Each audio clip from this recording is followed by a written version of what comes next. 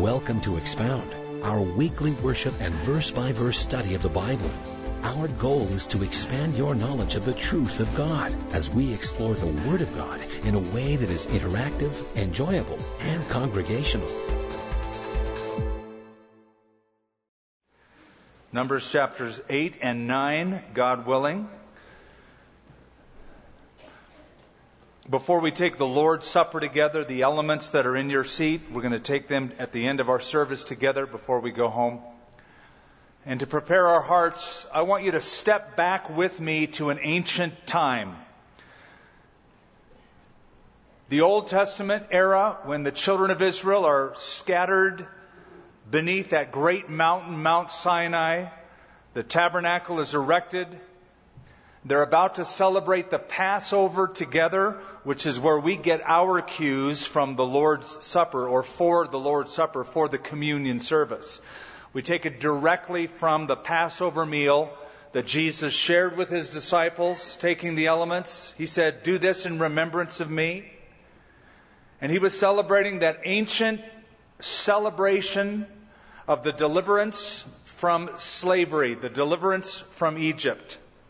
And then he took and he capitalized on that and applied that to what he was about to do on the cross. And so it is fitting that we are in this section of Scripture as we take communion, as we take the Lord's Supper. Chapters 8 and chapter 9 of Numbers are short in comparison to some of the other chapters, so it is possible we'll be able to make it through before we take these elements. Chapter 8 of Numbers is all about lamps and Levites. Chapter 9 is about the Passover and the presents, to make it memorable. Let me explain. Chapter 8, lamps and Levites. 7 lamps placed on one lampstand called the menorah brought candlelight into the house of the Lord in the holy place.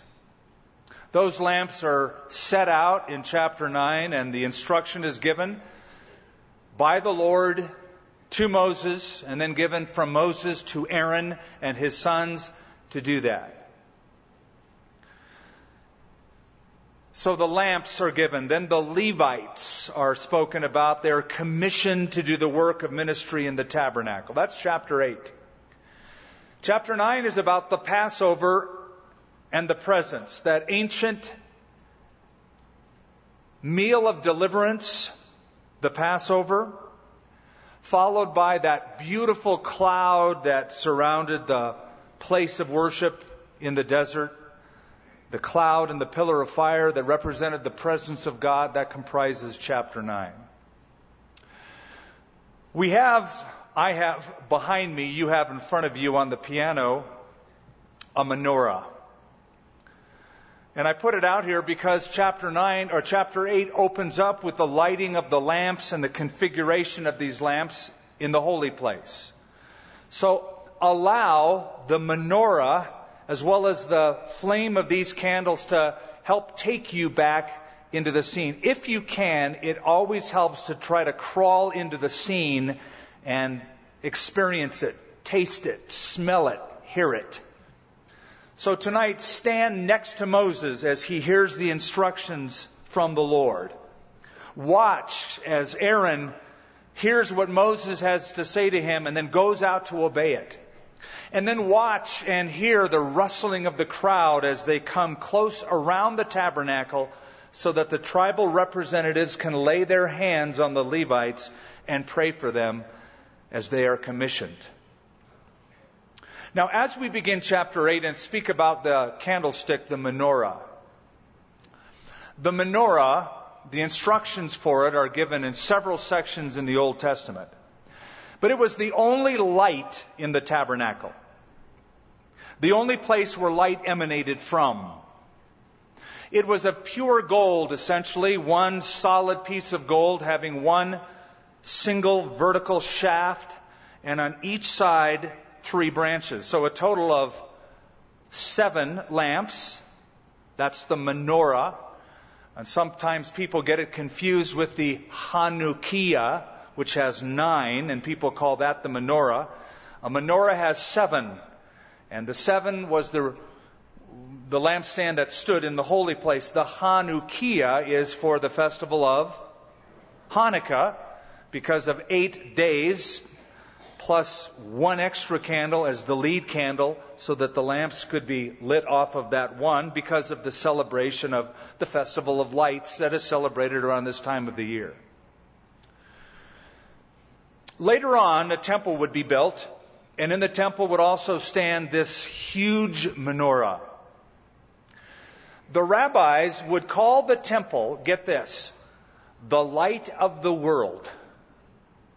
The temple, they said, is the light of the world. They thought it's the center of the world, and the temple is the light of the world, principally because a light that emanated from the holy place in that menorah, that lampstand. Now, Jesus Christ will come along and turn that rabbinical thinking on its ear when he will say, I am the light of the world. If you were going to go to Israel today, you would discover a menorah in Jerusalem. We're going to show you a couple pictures of it. They have reconstructed it. There is a group in Israel called the Temple Institute.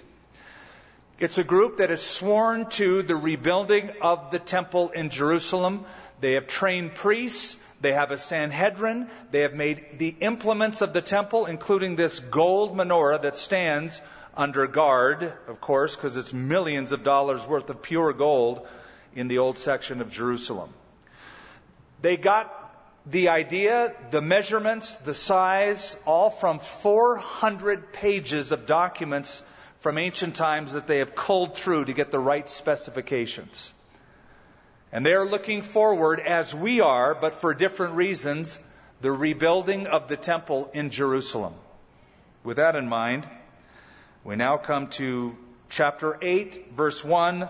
And the Lord spoke to Moses, saying, Speak to Aaron, and say to him, When you arrange the lamps, the 7 lamps shall give light in front of the lampstand. That is, the little casing of oil where there will be a wick that will be trimmed, that will give off light itself, will be to the anterior, the front of that lampstand, so that all the ornate work will be able to be seen by the priest as he goes in, and it will reflect on that huge golden structure. And Aaron did so. He arranged the lamps to face toward the front of the lampstand as the Lord commanded Moses. Quite simple. God said it. Let's do it. Now this workmanship of the lampstand was hammered gold. From its shaft to its flowers, it was hammered work, according to the pattern which the Lord had shown Moses, and so he made the lampstand. And the Lord spoke, verse 5, to Moses, saying, Now, beginning in verse 5, we have a ceremony. A ceremony to take a certain tribe, the tribe of Levi, and they will do the work of ministry in the tabernacle. This is their commissioning service. This is their ordination service. There are some notable features. Principally, the children of Israel gather around. Sacrifices are made on behalf of the Levites. They are sprinkled to cleanse them, and people lay their hands on them. The Lord spoke to Moses, saying, Take the Levites from among the children of Israel and cleanse them ceremonially.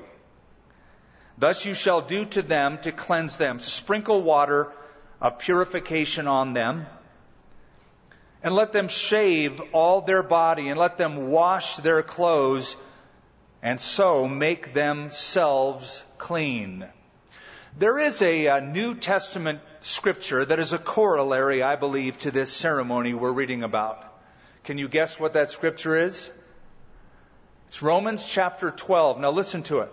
I beseech you, therefore, brethren, by the mercies of God, that you present your bodies a living sacrifice, holy and acceptable unto God, which is your reasonable service. And do not be conformed to this world, but be transformed by the renewing of your minds, that you might prove what is that good and acceptable and perfect will of God. The imagery in Paul's mind seems to be the imagery of these Levites as they present their bodies for the work in the tabernacle. Verse 8, then let them take a young bull with its grain offering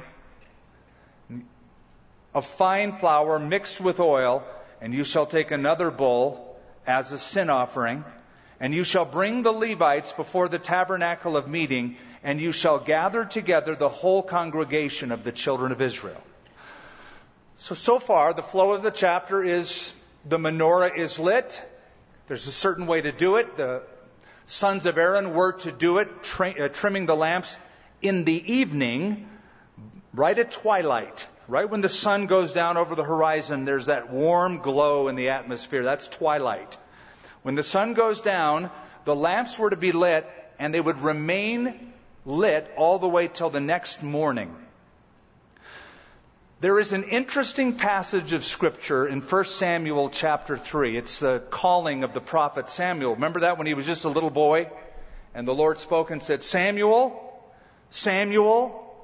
And little Samuel said, here I am. It's interesting because it says this. In those days, the word of the Lord was rare, and there was no widespread revelation. Then it says the priest Eli went to lay down in his place, and before the light went out in the tabernacle, the Lord spoke to Samuel and called him into ministry. So, from looking at that literally, before the sun rose, it was early in the morning, late at night. It was the darkest part of the night, just before the dawn would come up over the horizon. Very early in the morning, before the sun rose, the lamp was about to go out, the menorah was about to go out in the tabernacle, that the Lord spoke and called this young boy into ministry. That's what the text means. However, most commentators in reading that, because it sort of follows off of this lighting of the lamps, will say that there's a symbolic meaning to it. In the darkest part of the night, the Lord was about to reveal His plan through a young boy named Samuel. In the darkest period of their history, when there was no widespread revelation, when God wasn't speaking anymore and it was dark, not only was it dark physically, it was dark spiritually, the Lord unveiled a new plan. Now that is a principle. We even talked about it on Christmas Eve and the week before, if you remember, when we played off the theme of darkness and light. The people who sat in darkness, Isaiah said of the Galileans, have seen a great light. And on those people, a great light has dawned. That is God's method. And I'm so glad for it, that no matter how dark it gets, God still has a plan. I'm banking on that in the days we live in. During the Roman occupation of the land, when the Greco-Roman world was dark and people were tired of polytheism and moral relativism, and the secularism of the age didn't satisfy, it was dark. And the people were sitting in the darkness of the Galilee of the Gentiles. And God had a plan to send the light of the world, Jesus Christ, to shine. The menorah is also a beautiful picture of the church. Because, as I mentioned, the only light in the entire tabernacle structure was the menorah. So God's house was lit with something that symbolized His presence, His truth. And I think that's a picture of the church. If there's one place where the light of God's truth should never be obscured, it's here. It's in His house. We should always shine without apology the truth of God's Word. As David said in Psalm 119, Thy word is a lamp unto my feet and a light unto my path. And so Aaron obeyed. Then all of the Levites gathered for this ordination ceremony. But watch this. Watch the people and what their role is in it. Verse 9, you shall bring the Levite before the tabernacle of meeting, and you shall gather the whole congregation of the children of Israel. And so you shall bring the Levites before the Lord, and the children of Israel shall lay their hands on the Levites. And Aaron shall offer the Levites before the Lord, like a wave offering from the children of Israel, that they may perform the work of the Lord. Then the Levites shall lay their hands on the heads of the young bulls. And you shall offer one as a sin offering, and the other as a burnt offering to the Lord, to make atonement for the Levites. So follow the order here. The Levites were to take the place, do you remember, of what? The firstborn. Very good. The firstborn male, all of them in that land. And we saw that the number of the people, the number of the priests, the number of the men in the tribe of Levi was very close, almost identical, with just a few hundred off, to the firstborn males in the whole nation of Israel. They were to take the place. So, in walking forward and laying hands on the Levites, it was a gesture of identification. You are taking the place of our firstborn sons. We are laying our hands on you and identifying with you in this regard. Not only that, but the laying out of hands was sort of like a transfer of obligation. We are now transferring to you the obligation of performing the service of the Lord on our behalf. We identify with you, and we transfer onto you the obligation to do the work of the tabernacle for all of us that are firstborn, who belong to the Lord because He redeemed in the 10th plague all the firstborn in Egypt. We transfer that onto you. Then the Levites laid their hands on an animal, transferring to them the guilt, their guilt, as well as the guilt and obligation of the children of Israel. So ministry is transferred symbolically, and guilt is transferred symbolically onto the animals who were killed and their blood was shed. Now, we've seen it before, but it's a beautiful picture of Jesus Christ, who performed two functions. He was the great high priest, and He was the Lamb itself, the Lamb of God, which takes away the sins of the world. But also, I think we have a beautiful model of ministry here. Those in the ministry were brought before the congregation, recognized as being in the ministry, and through the laying on of hands, released to do the ministry. We do very much the same. When we bring an intern pastor on and somebody's being called into full-time ministry, there's an accountability. We pray for them publicly when they're licensed. Then when they're ordained, we do the same thing, so you know who they are, and we can pray for them, and they can be released into ministry. And even as the Levites were set free from normal occupation, their full-time occupation taken care of by the rest of the children of Israel was for full-time ministry. Even so, those on our staff, our pastoral staff especially, have been freed from worldly obligations to be able to pray for you, minister to you, counsel, whatever you might need.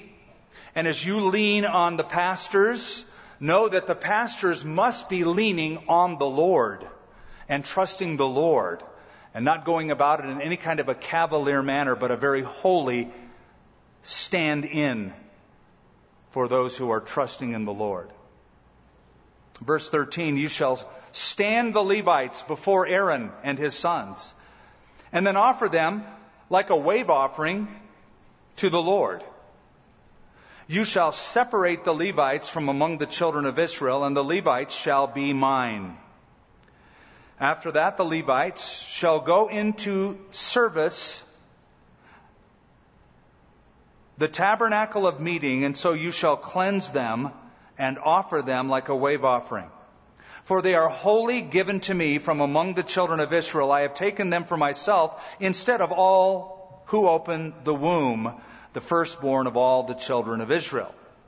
So just keep that in mind, that the firstborn of the land rightfully belonged to God, because God was the one that saved them, saved their lives, through the 10th plague by placing the blood, that's Passover, on the lintels and doorposts. The death angel passed over them, and the firstborn among the children of Israel were protected, while the firstborn among the Egyptians were killed. So God is saying, they're mine. I saved them. They're mine. But let's set apart the tribe of Levi to do the work instead of them.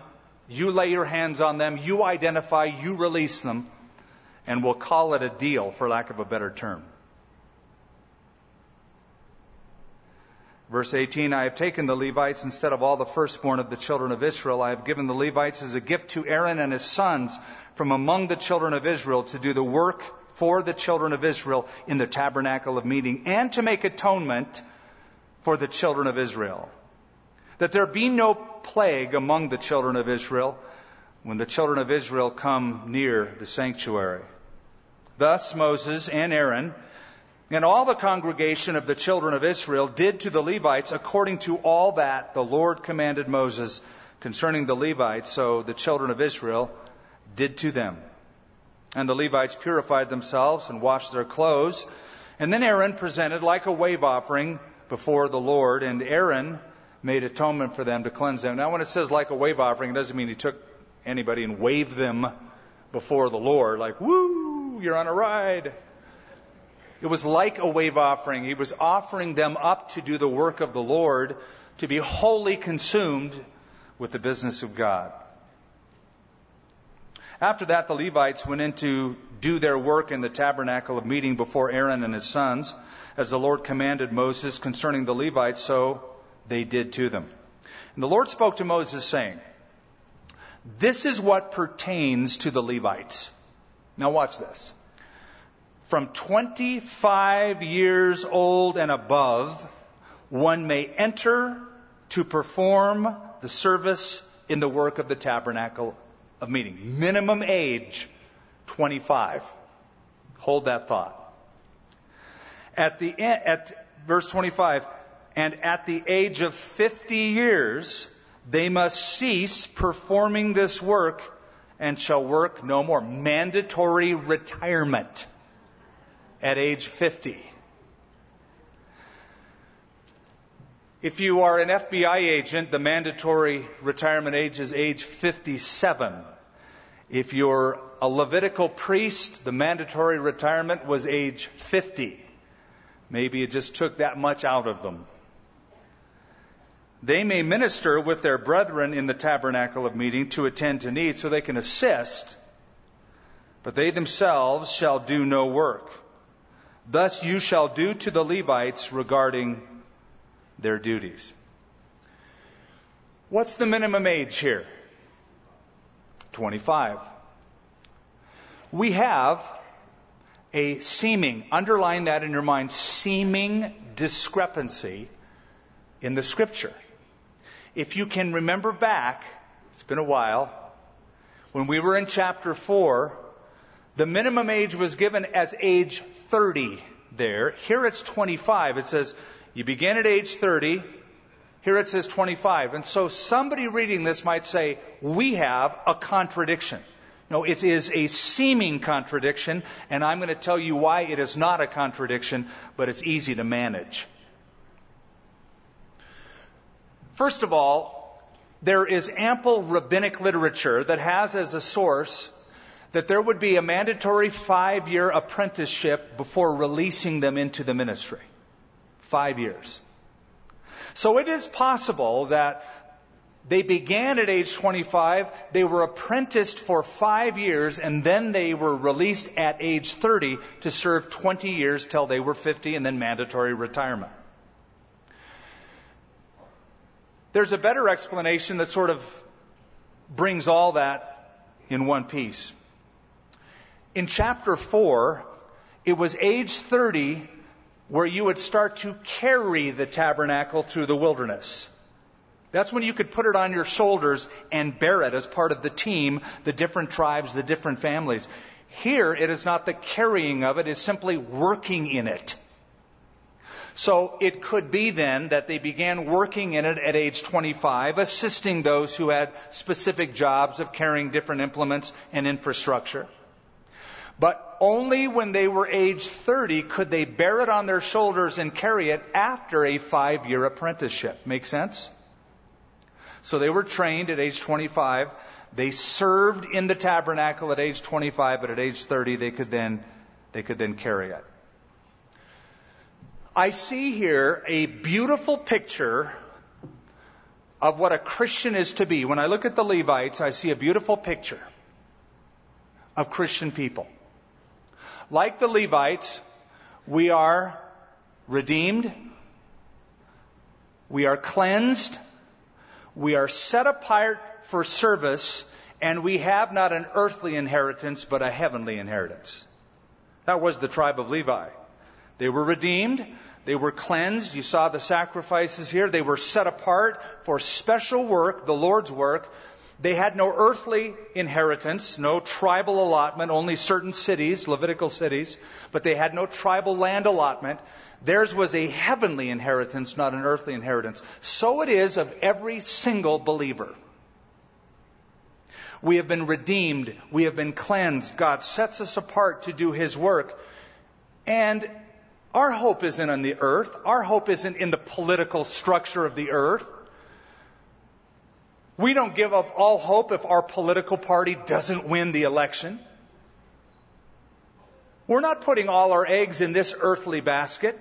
We, like Abraham, look for a city that has foundations, whose builder and maker is God. And so the Levites are a beautiful picture of you and I, the Christian, going through this world.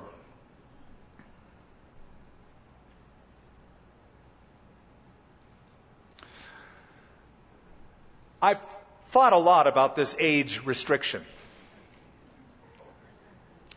And I've come to this. I find it interesting that God demanded from age 30 to age 50, which is, their youth is gone out of the way. By age 30, you can sort of know who you are. You should sort of be prepared for what you're going to do. You know where you're going. And obviously they knew this calling, but age 30 to 50 is the prime of life. And God is saying, I want the best years of your life. The principle is God wants the very best from us. Not just, that's good enough. It's for God. Honey, we're not using those old clothes and that old piano anymore. Give it to the church. Give God your best. Not just your best stuff. Not just the first 10% of your income, but your very best energy. The prime of your life, the very best years of your life. That's one lesson. The other thing it shows me is how concerned God is for those that serve Him. God loves, with a special kind of concern and care, those who serve Him. So He doesn't want them to be overburdened. He wants to use the best years of their life, but He doesn't want to bring them so they're frazzled. He'll use them for His purpose and glory. And then at age 50, you just transition. You're not done serving Him, but you serve Him in a different way. Now, I am comforted by the fact that this is an Old Testament, not a New Testament directive. If I'm reading my Bible correctly, Paul didn't quit at age 50, neither did Peter. As they survived, they served the Lord and they influenced people. But the older we get, we serve in a different capacity. And those in the ministry who get older need to be training the younger generation and more stepping aside and transitioning a whole nother generation in place where they can, as the older generation, encourage them, train them, give them some godly wisdom and restraint and constraint, but then continue to serve. Never be afraid of serving the Lord. Never be afraid of absolutely, totally, 100% abandoning yourself to the will and the work of the Lord. He'll take care of you. He's very generous. He doesn't want to overburden you. And every now and then when I see a servant of the Lord saying, ministry is so hard, I'm like overburdened, I can't sleep. I'm like, dude, you are like carrying the wrong burden. Jesus said, my yoke is easy, my burden is light. And if you're just like crushed all the time, then come and see me. I can tell you have a little fun in ministry. And I think it ought to be fun, and we on the staff, we have a lot of it. Otherwise, it'd drive us nuts. If you are serving the Lord and you are breaking your back doing it, and you think that fatigue is next to godliness, you are carrying the wrong burden. Even the priest, God instructed that the very clothing that the priests wear be made out of linen. Ever worn linen? Linen pants, linen shirt. It's just so airy and so soft. It's comfortable. You know, some of the fashions today, some of the jeans are like, okay, you think they look cool, but try wearing them all day. They're fatiguing just to wear. I find it interesting that when God had an outfit for the clergyman, it was comfortable. God is more interested in inspiration, not perspiration. That's why the garments were made out of wool, but linen.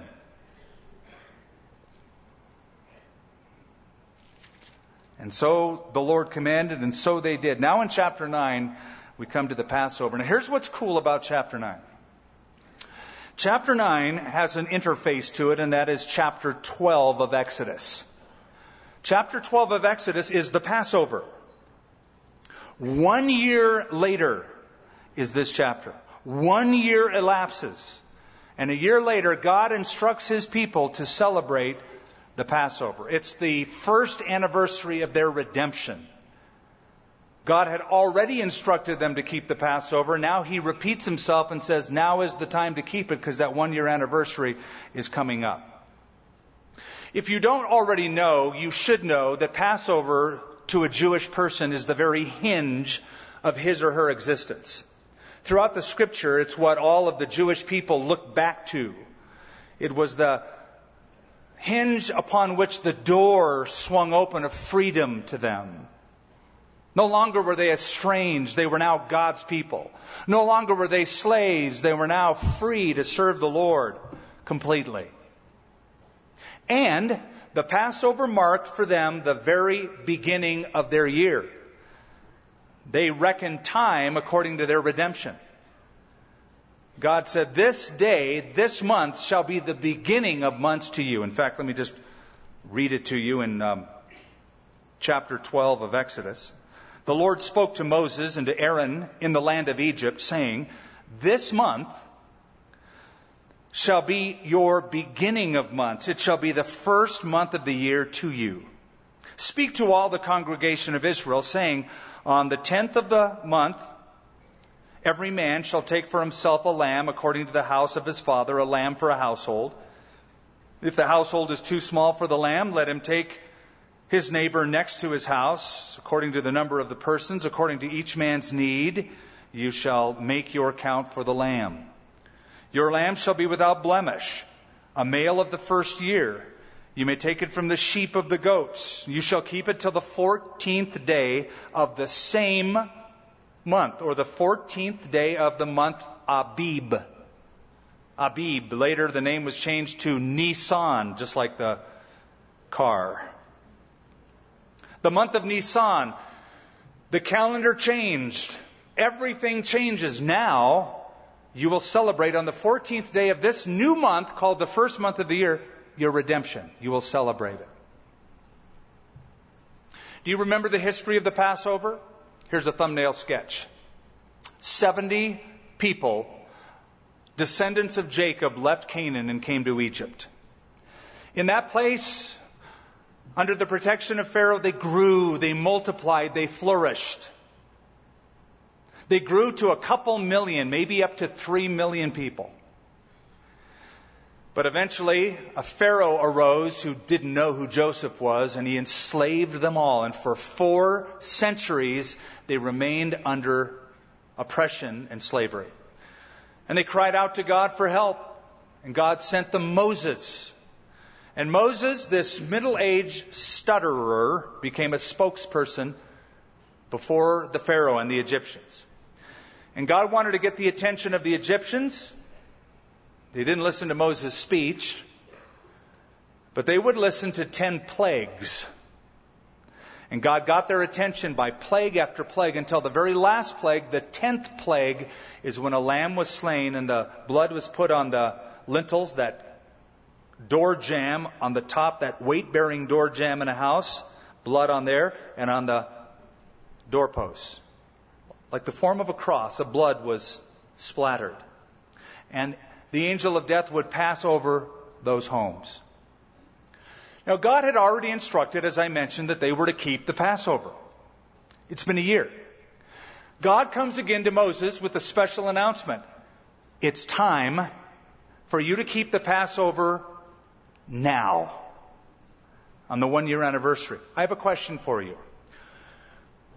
Why did God have to remind them to do it a second time? Was it because they were disobedient to God? Some commentators believe that's to be true. I don't think so. I don't think they were willingly disobedient. Here's my take on it. They were just preoccupied. Life started preoccupying them. They're preparing to march across the wilderness. And dads and moms are thinking about their children and the march and the long days. And what about grandma? And is she going to make it? And life is just getting busy. And when life gets busy, people tend to be preoccupied with those things and they begin to marginalize spiritual things. Still happens.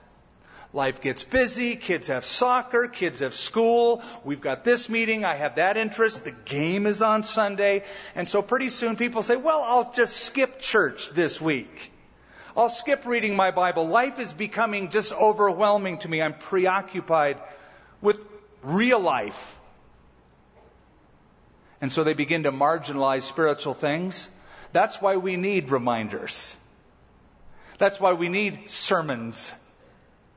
That's why it's valuable to read books and listen to radio programs and to be inspired by God's truth, because that's our tendency, to be preoccupied with life.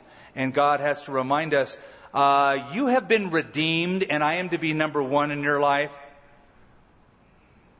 And so God comes a second time and commands them to keep the Passover.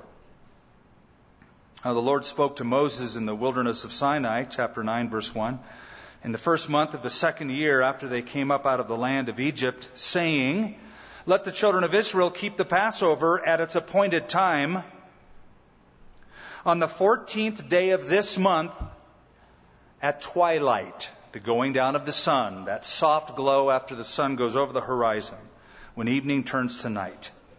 You shall keep it at its appointed time, according to all its rites and ceremonies. You shall keep it. So Moses told the children of Israel that they should keep the Passover. And they kept the Passover. There's no disobedience.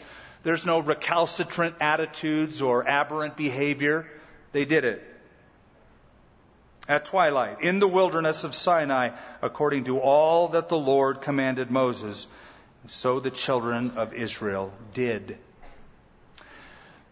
The keeping of the Passover from this time, this moment onward, is going to take upon itself a very strict, organized system.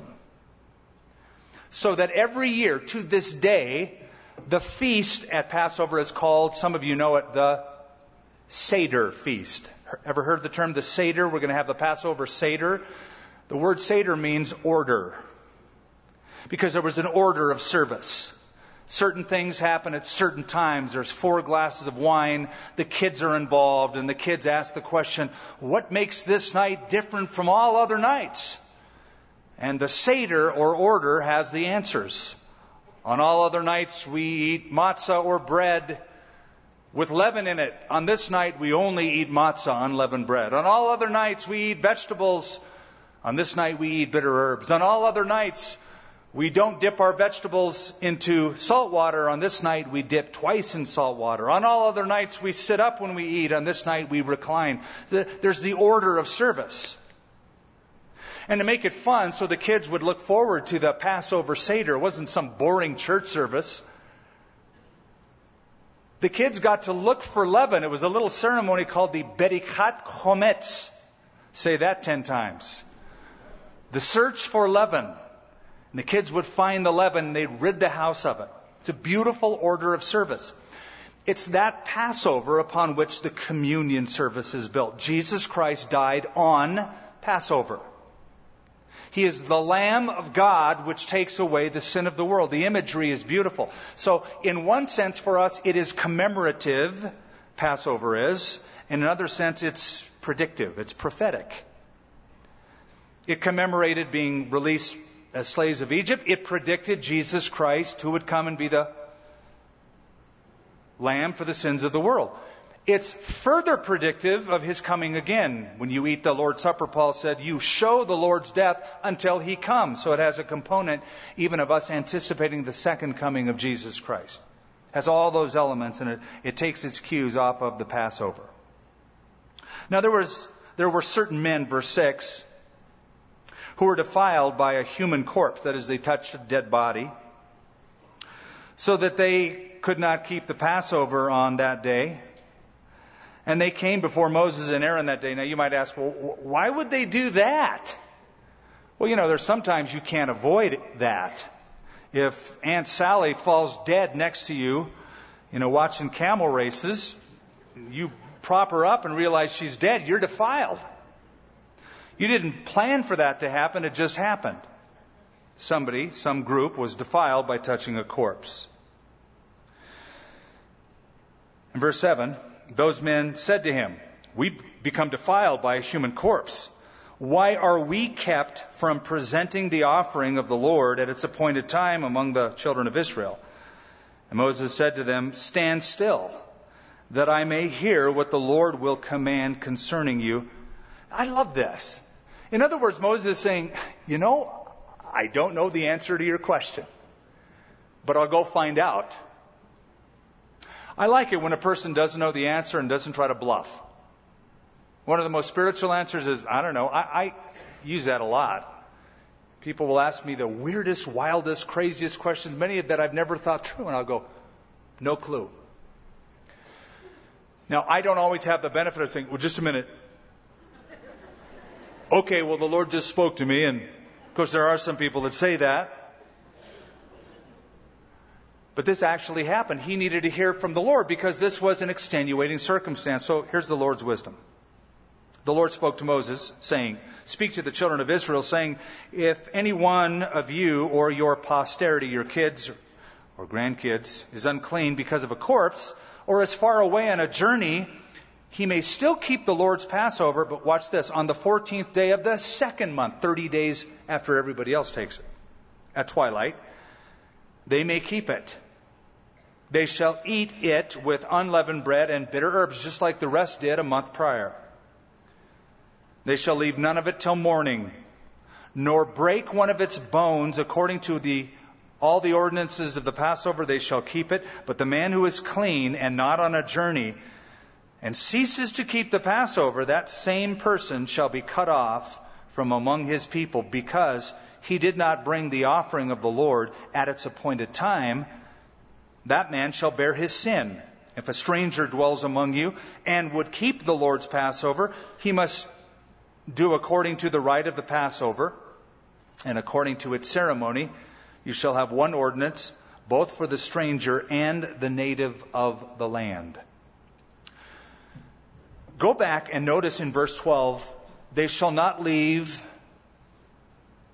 none of it until morning, nor break one of its bones. This scripture is referred to in the Gospel of John, chapter 19. Jesus is crucified. John, who was one of the disciples of Jesus Christ, who was also an eyewitness to the crucifixion at the cross, he writes the story and tells about it. Listen to what he says. Therefore, because it was the preparation day, that the body should not remain on the cross on the Sabbath, for the Sabbath was a high day, the Jews asked Pilate that their legs might be broken, that they might be taken away. Then the soldiers came and broke the legs of the first and of the other who was crucified with him. But when he came to Jesus and saw that he was already dead, they did not break his legs.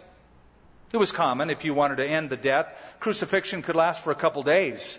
You die by asphyxiation, but sometimes it would just linger on hour after hour. And after a couple of days, the victim is still alive. So to just sort of put him out of his misery, you break the legs, the lungs collapse, you can't lift the body up any longer, and they die pretty quickly. But they didn't break Jesus' legs. But one of the soldiers pierced his side with a spear, verse 34, I'm reading to you, of John chapter 19. And immediately blood and water came out. And he who has seen, that is John, has testified, and his testimony is true, and he knows that he is telling the truth, so that you may believe. For these things were done that the Scripture should be fulfilled, not one of his bones shall be broken. And again, another Scripture that says, they shall look on him whom they have pierced. The Jews requested that Jesus' legs be broken, and here's why.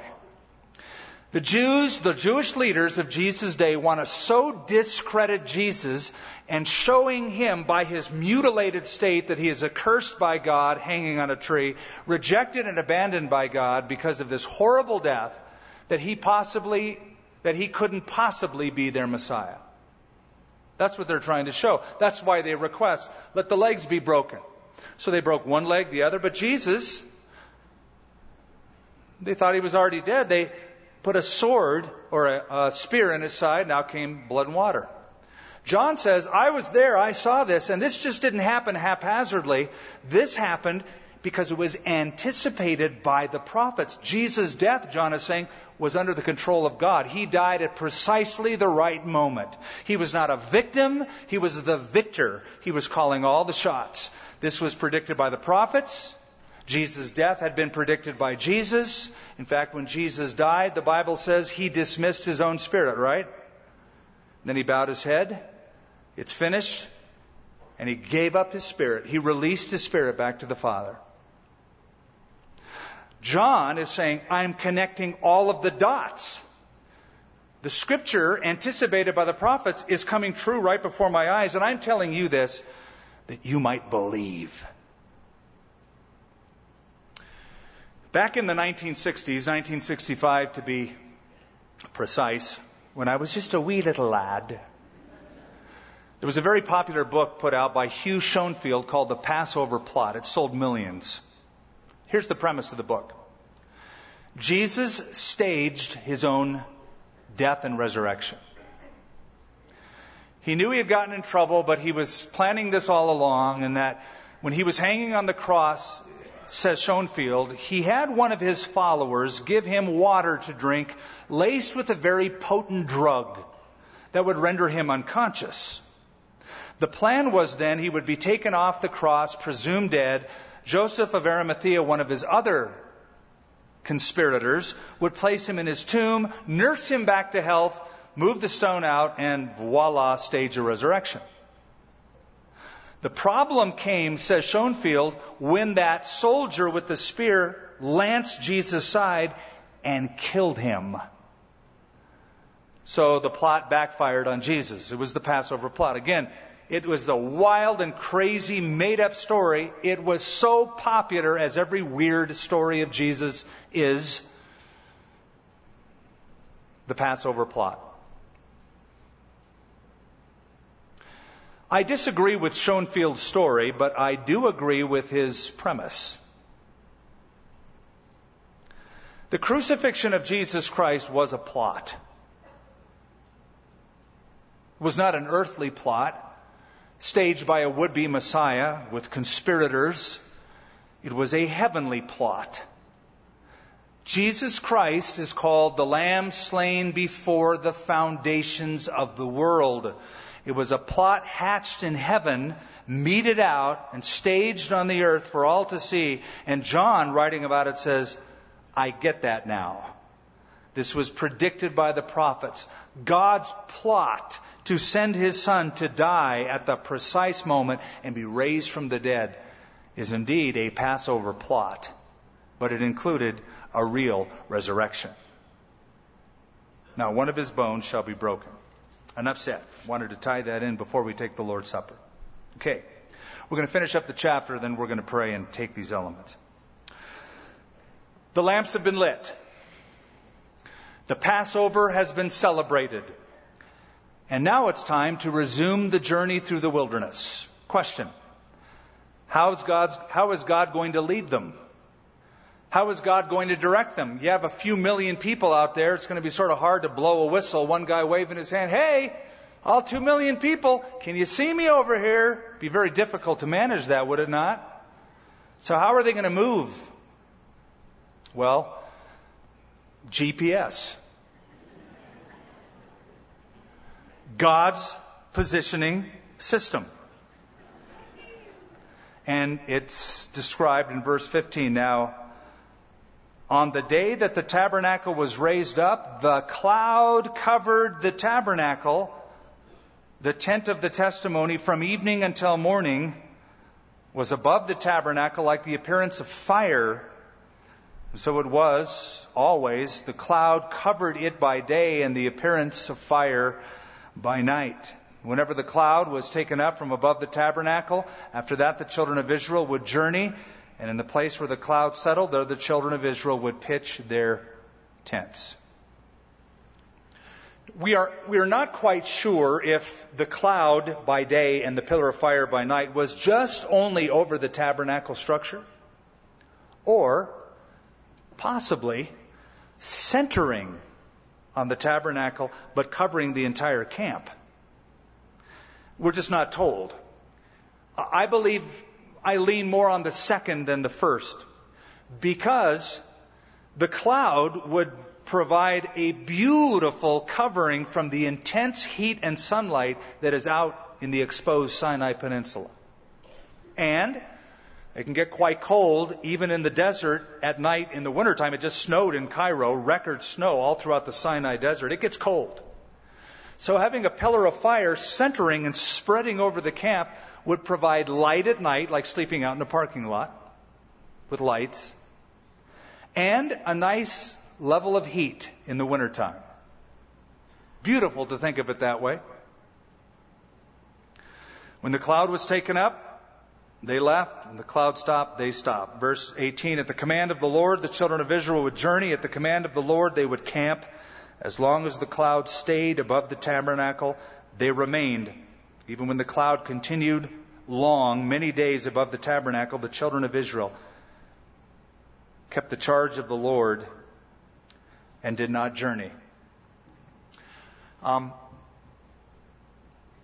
can only imagine how exciting it must have been if you're camped in one place one day to look up and see that cloud just beginning to move, right?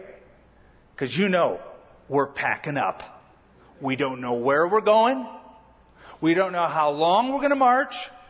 But God is on the move, and we're going to follow. We're about to go on an adventure. Now, let me just tell you that the Christian life is a lot like that. God doesn't always tell you how or where or how long, but He moves you. And I will say, when you abandon yourself wholly to the will of God, it is the most exciting adventure. Just to see what unfolds during the day and the week and the month and the year where God has taken you. It's just like, wow, awesome. You might get a little bored. Boy, I've been sitting around his camp for a long time. But boy, how exciting when that thing begins to move. Something else. If they moved and they camped according to the movement of the cloud and the pillar of fire, right? That's true. That's premise A, and that is true. That's what it says. But we also know that much of their journey was fraught with difficulties, attacks from armies, very, very hard, harsh, difficult situations. It must mean, since God is the one who is starting and stopping the journey, that God appointed and knew about all the difficult things that was going to go in the lives of His people, right? But God was still directing, even though times got tough. Correct? So why do we think it's a hard time? God must not be in it. Really? Maybe He led you in that on purpose. Why would He do that? because He loves you and He doesn't want you to stay a kid any longer. He wants you to grow up a little bit and trust Him in the most difficult situations. And so all the difficulties that happen in the wilderness were not accidental. They were providential, purposeful. God was directing them. And they had that assurance because they're following that cloud and that pillar. So it was, verse 20, we'll finish it out. And when the cloud was upon the tabernacle a few days, according to the command of the Lord, they would remain encamped. According to the command of the Lord, they would journey. It'd be sort of a bummer to put down roots for like 3 days and then it's like, it's moving again. Couldn't we just it kept moving and camped a month? But those are just my thoughts. God's ways are not mine. That's a good thing. So it was when the cloud remained only from evening until morning. When the cloud was taken up in the morning, that they would journey, whether by day or by night. Remember, they have a flashlight. Wherever the cloud was taken up, they would journey, whether it was 2 days, a month, or a year. The cloud remained above the tabernacle. The children of Israel would remain encamped and not journey, but when it was taken up, they would journey. At the command of the Lord, they remained encamped. At the command of the Lord, they journeyed. And they kept the charge of the Lord, at the command of the Lord by the hand of Moses. This cloud and this pillar of fire is the presence of the Lord, visible presence to them of the Lord. It was a reminder of God being with us and directing us. The formal name given to it is, some of you know, the Shekinah, or the Hebrew word is really Shekhinah, which literally means residence. Now, if you know Hebrew, you will not find it in the Hebrew Bible. It is not a word ever found in the Old Testament. The word comes to us from the Aramaic writings called the Targums. The Targums were Aramaic commentaries on the Scripture for those who would be in the Babylonian captivity and never learned to speak Hebrew. They spoke Aramaic, which became the language of Jesus in the New Testament. So this term, the residence, became translated into Hebrew, the Shekinah, or the residence, or the presence of God. Here's the point of it all. God is in the center of the nation. God redeems His people and wants to be in the center of their life. And that is the Christian life. God redeems us for what purpose? That He could be in the center of our lives. That all of our lives would revolve around His will. And in a nutshell, what we see here is a picture of what it is to follow Christ. So the Passover, protected by blood, redeemed by blood, and we celebrate that. You have the elements in front of you, underneath you, next to you, in a convenient peel-top apparatus. It's funny, we're in a catch-22 here at Calvary. When we first started using this, we got complaints that it wasn't holy enough, I guess, like the big chrome hubcaps that we have when we pass them out to you. But then last time when we had formal communion, we got complaints that wasn't convenient enough, and could we just do pop-tops? So I guess people will be people, whether they're in the wilderness complaining or they're in modern society complaining. But we're not here to complain, we're here to celebrate. And you know, it really is a celebration. One of my assistant pastors one time was out buying grape juice, a large quantity of it, for communion. And in the line in front of him was a gal with a couple 6-packs of beer. And she looked back and saw the enormous amount of grape juice. And she turned to him and she smiled and she said, "Having a party, huh?" She didn't know the half of it. We are having a party.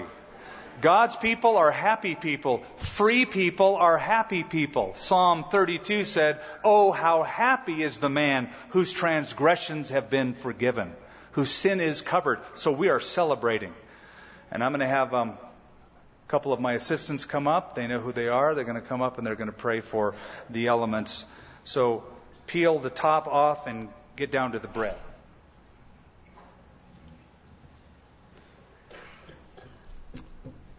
For all have sinned and fallen short of the glory of God. That's bad news. But we are justified freely by grace through the redemption that is in Jesus Christ. That's good news. Let's pray. Lord, we thank you for your body which was broken for our sins.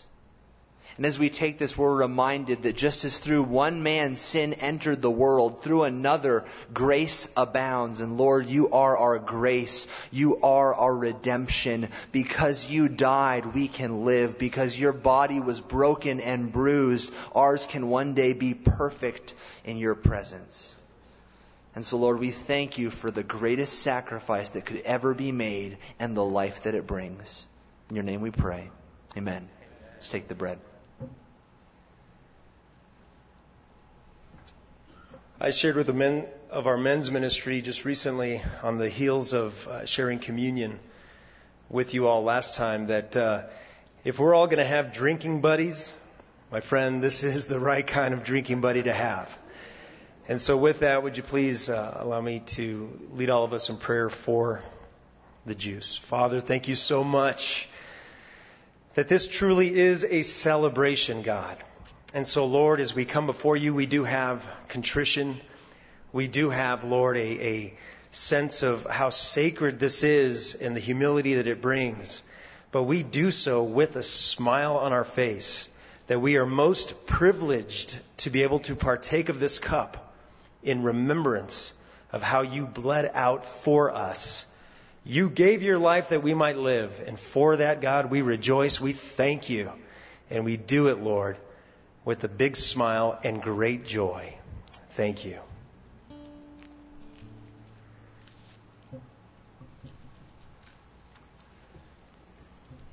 Do you know how blessed we are? Truly. To commune with the Creator of the universe, to open up His Word and hear from Him, to sit with brothers and sisters in a free country. Are we not blessed? And not only that, we have marvelous Bible teacher to lead us through Scripture, this journey through the Bible. Yep.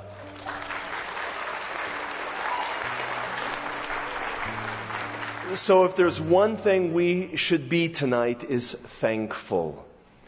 So I get the privilege of thanking the Lord, concluding us in prayer before we stand and sing our final song.